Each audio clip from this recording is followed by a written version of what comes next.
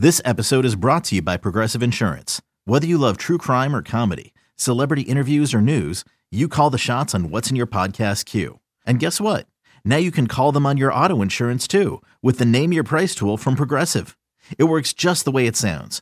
You tell Progressive how much you want to pay for car insurance, and they'll show you coverage options that fit your budget. Get your quote today at Progressive.com to join the over 28 million drivers who trust Progressive. Progressive Casualty Insurance Company and Affiliates. Price and coverage match limited by state law. When you need mealtime inspiration, it's worth shopping Kroger, where you'll find over 30,000 mouth-watering choices that excite your inner foodie. And no matter what tasty choice you make, you'll enjoy our everyday low prices, plus extra ways to save, like digital coupons worth over $600 each week. You can also save up to $1 off per gallon at the pump with fuel points. More savings and more inspiring flavors make shopping Kroger worth it every time. Kroger, fresh for everyone. Fuel restrictions apply. Here's a fun topic from the game we haven't brought up yet. I know Scott's a big fan of this one, so maybe I can throw it to him. But did you guys happen to catch the Uncle Nick's hot mic moment? Yes, and he came in the locker room after and started laughing and said, "Did you hear my hot mic?" And like he knew, and then his kids were with him, and he said, "Guys, you're not allowed to listen to this." Because he was there, all the kids were in the locker room again today, but and Marshawn was trying to get rid of his kids. He's like, anybody want them? But Nick Foligno was like, yeah, no, they can't hear that. But yeah, so he came, and originally I think he thought the ref was saying he was going for roughing, which in reality he was going for the cross check, and the guy was saying roughing. That was the other penalty that was being given. So he skates by and hears roughing, and he's like, "Oh, you're saying I should have fucking punched him in the face or whatever it was?" Because basically, like, I should have got my money's worth because I didn't actually rough him. Right. That's how I read it. Like it looked like Konechny just randomly punched Foligno, got a freebie, and then Foligno didn't even really hit him, and then he gets how does that cancel out? It's like one guy got hit in the face, and I just addressed him. Yeah, it was baffling because like Foligno dropped his gloves, like he wanted to like really fight, and so I looked it up, and Konechny has fought more than I thought. Like I've kind of always thought of him as more of a Marchand-esque pest. Like like he'll get physical, he'll get under guys' skin, but I didn't really think of him as like a fighter. But he's had quite a few fights in his career. But he wanted no part of a fight with Foligno though. That's I think a little out of his weight class, so he kind of quickly backed off. And I think that's what glove. Like there were gloves. Like he didn't have both of his gloves. Yeah, on. I think he kind of did drop a glove, but yeah. So that's also what I thought. Is like Foligno was saying, like I tried to do this right, and now we still end up with matching penalties type thing. I should have just socked him back, I guess. Like, but that's the problem when the ref turns his mic on for the 30, not even like the 15 seconds that he needs to talk over the speaker to say the penalty, and you run by him and you're swearing. It goes over the mic. So yeah, maybe he learned something from that, but it was also funny, and he definitely kind of thought it was funny too, because we were not like, we have players made available to us, and he wasn't one of them, but he started talking to us because he thought it was funny. Basically, like some of them will just walk in and say something to the media because they're like, did you hear that? Like, did you see that? One other topic I wanted to throw you guys' way while it just went into my mind from the game was Jake DeBrusk's was in the broadcast booth with Jack and Brick and discussed where he's at with his injury. I don't know if one of you guys have what he said, or if you basically. I do. Yeah. Okay.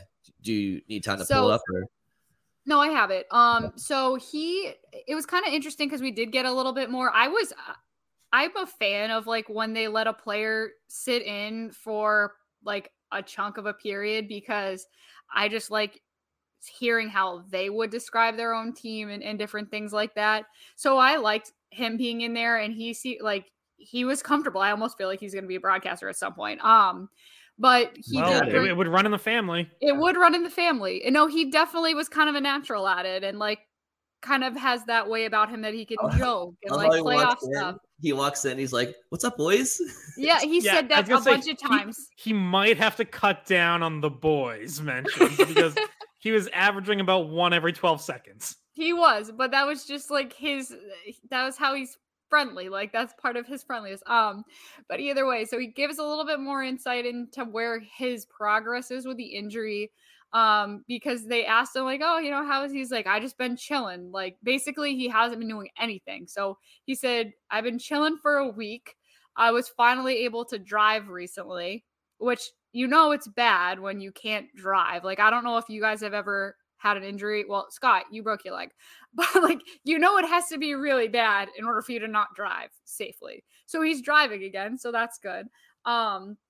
And they said, they asked him, did you know when you got injured, or did you kind of like play through it and figure it out after? And he said, I knew my upper body was injured first shift. And then he said that the leg injury happened 5 seconds before I scored, and the adrenaline, it came at good timing because then the adrenaline hit, and then I just kind of like finished out the game. So he is a little bit, I don't know if you guys think he's behind what you thought he was, but the fact that he's just driving to me means like that's not very far along in the progress of recovery. No, I didn't think anything like that. I mean, he's basically almost 2 weeks into he's basically like a week and a half into what was initially described as about a 4-week recovery. So I always felt like it was going to turn into 5 weeks anyways, because that 4th week is right before the All-Star game. So if you just hold him out through the All-Star break, you build in an extra week. So I feel like he's probably still on that timeline. I didn't get the sense that anything was off or whatever. But yeah, so got that. That was good. They've been playing pretty well without him. Like that, I think that Seattle game, you wondered, okay, are they going to miss him against better opponents? But the Toronto game really helped kind of quell that. They put up goals. They scored 5 or 4 at even strength without him. And then you get a game like today where, the second line just lights it up.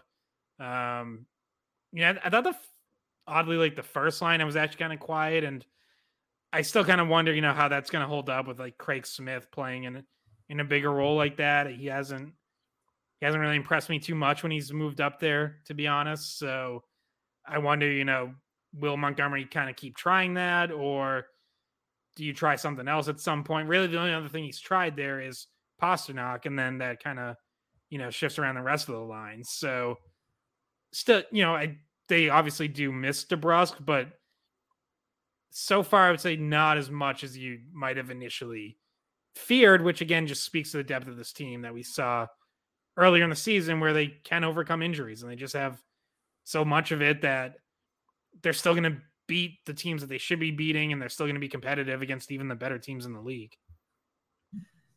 Yeah, I mean, what's interesting, guys, is like the one injury you kind of noticed the most, or his absence the most statistically, was when Derek Forbort was out, and the penalty kill was struggling without him for those 11 games or so. Yeah, which is interesting because like you wouldn't, nothing against Forbort, but like you're talking about a team that was without McAvoy and Marchand to start the year, and Grzelcyk, and Krejci went down for a little bit, and Zacha stepped right in, and DeBrusk is the latest example. And yeah, I mean, Craig Smith, it's like, it's a difficult player to I guess discuss, because you don't want to criticize him because you can tell how hard he's working, right? And it's like when the work ethic is there, that's like the biggest thing with me. I don't like to crap on people when they're trying, but like I think he's just overthinking it a little bit. Like there was a play today where he had the puck in transition at the right circle, and just tried to thread it through like 4 bodies, and then it just wasn't a smart play. He's trying to force plays, and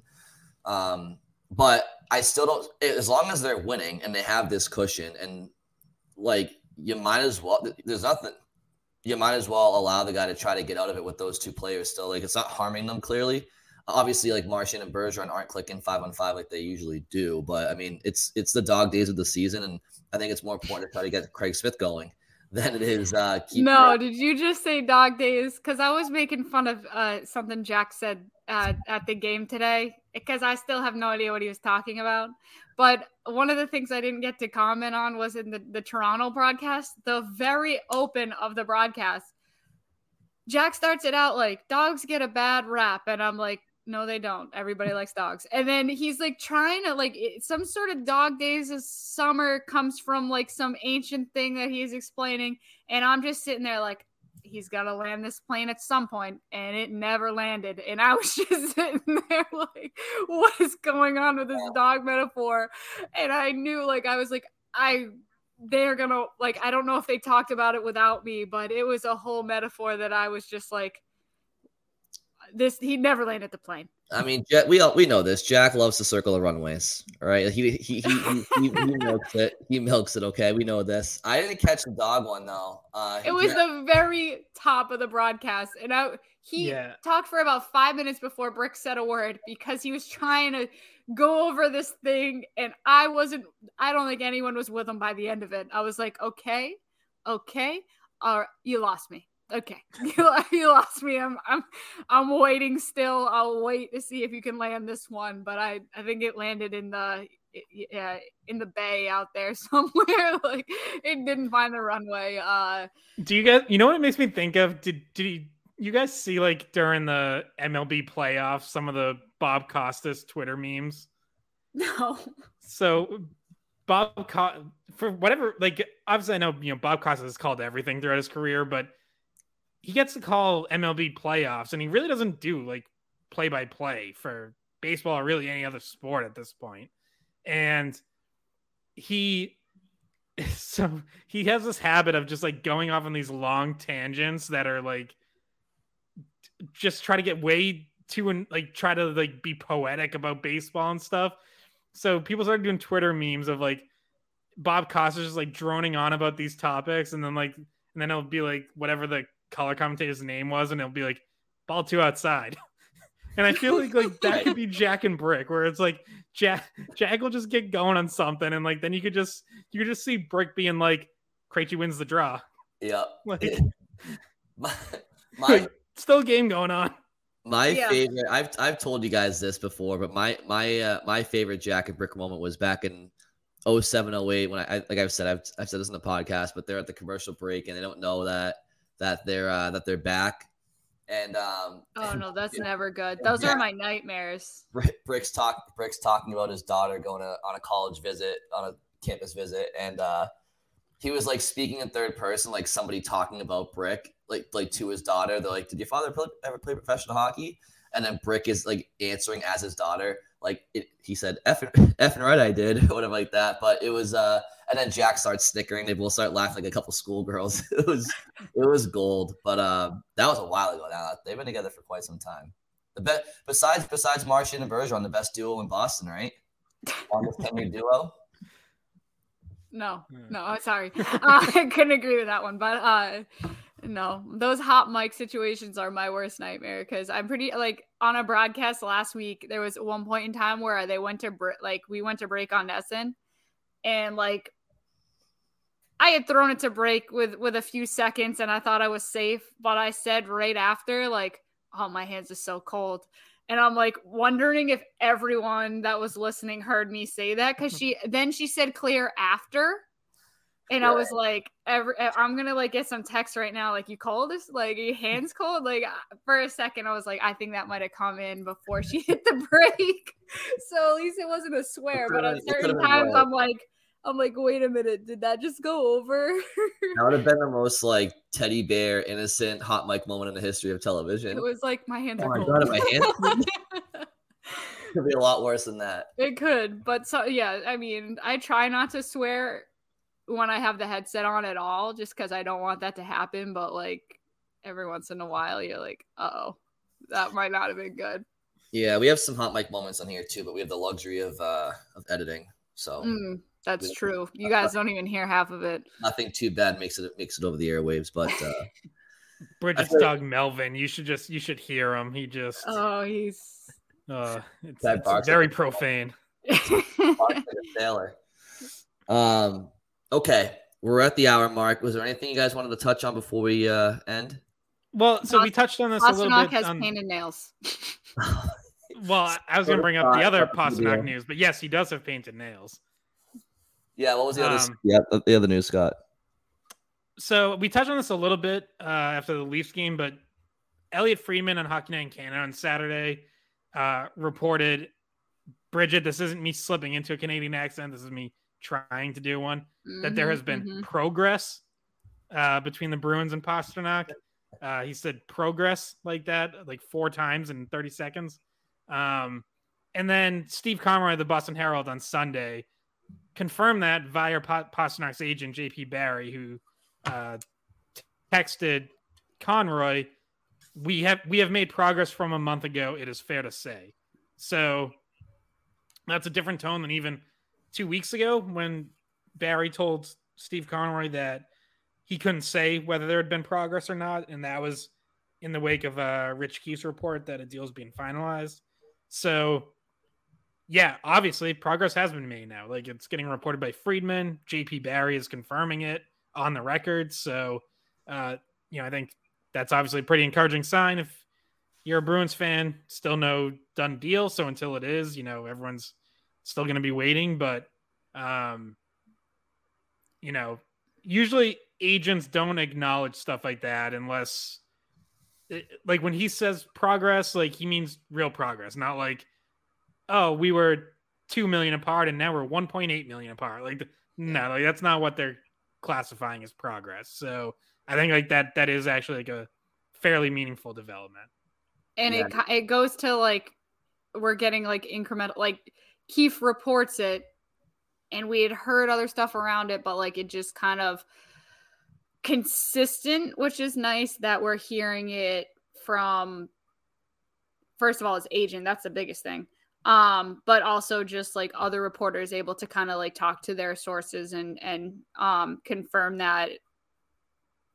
what each other is hearing, basically, that it's coming closer, which is nice. And like the funny thing is we're in the locker room after the game talking to Pasta, and most of it's about Krejci, but like he's line meets with Pavel Zacha, and you're sitting there thinking like, oh, I want to ask him about Pavel's contract. Like, what was the conversation like with him after he got extended? And then it's almost like, well, but I feel like I can't ask him that because he's going to think it's about his contract. Like there's always just a little bit of that tension, like, especially with Zacha signing, it's like, okay, this is the extension, but we're waiting for this one. Like, and they're both from the same country and they're both like, there was definitely a thought in my mind today when we were talking to Pastrnak, like